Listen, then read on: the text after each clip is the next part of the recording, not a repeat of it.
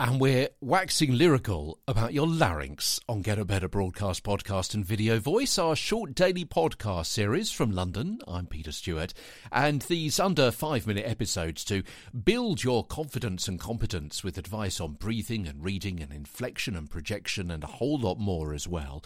Thanks very much indeed for the loan of your ears. We spoke about your larynx and what happens there with your vocal folds a couple of 3 days ago, and you'll get an idea, a better picture in your mind of what's happening in your larynx as you speak. If you imagine, or actually do this, hold the neck of a blown up party balloon and let the air out of it bit by bit, and you'll know that different sounds are made as you release your pinch. The number of times your vocal folds vibrate per second is actually the pitch being vocalized. So if the vocal folds vibrate 500 times a second, then the airflow is being interrupted 500 times per second, and the pitch is 500 hertz. Wow, that's quite a stat, isn't it? That's a factoid and a half. Let's dig a little deeper. On middle C, your vocal folds vibrate at around 262 times a second.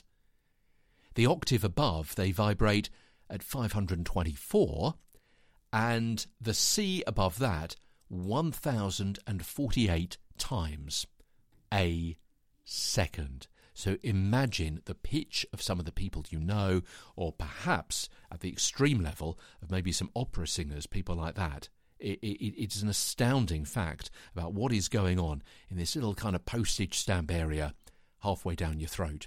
So the pitch range for men's voices is usually 60 to 180 hertz. Women's voices, obviously slightly higher, around about 160 to 300 hertz. And women's voices tire more easily than men's because they phonate at a higher frequency. Some astounding stats. Tap that little button that says rewind 30 seconds on your podcast player, and you may want to listen to those again. I'll tell you what happens when you shout tomorrow as I return. From London, I'm Peter Stewart.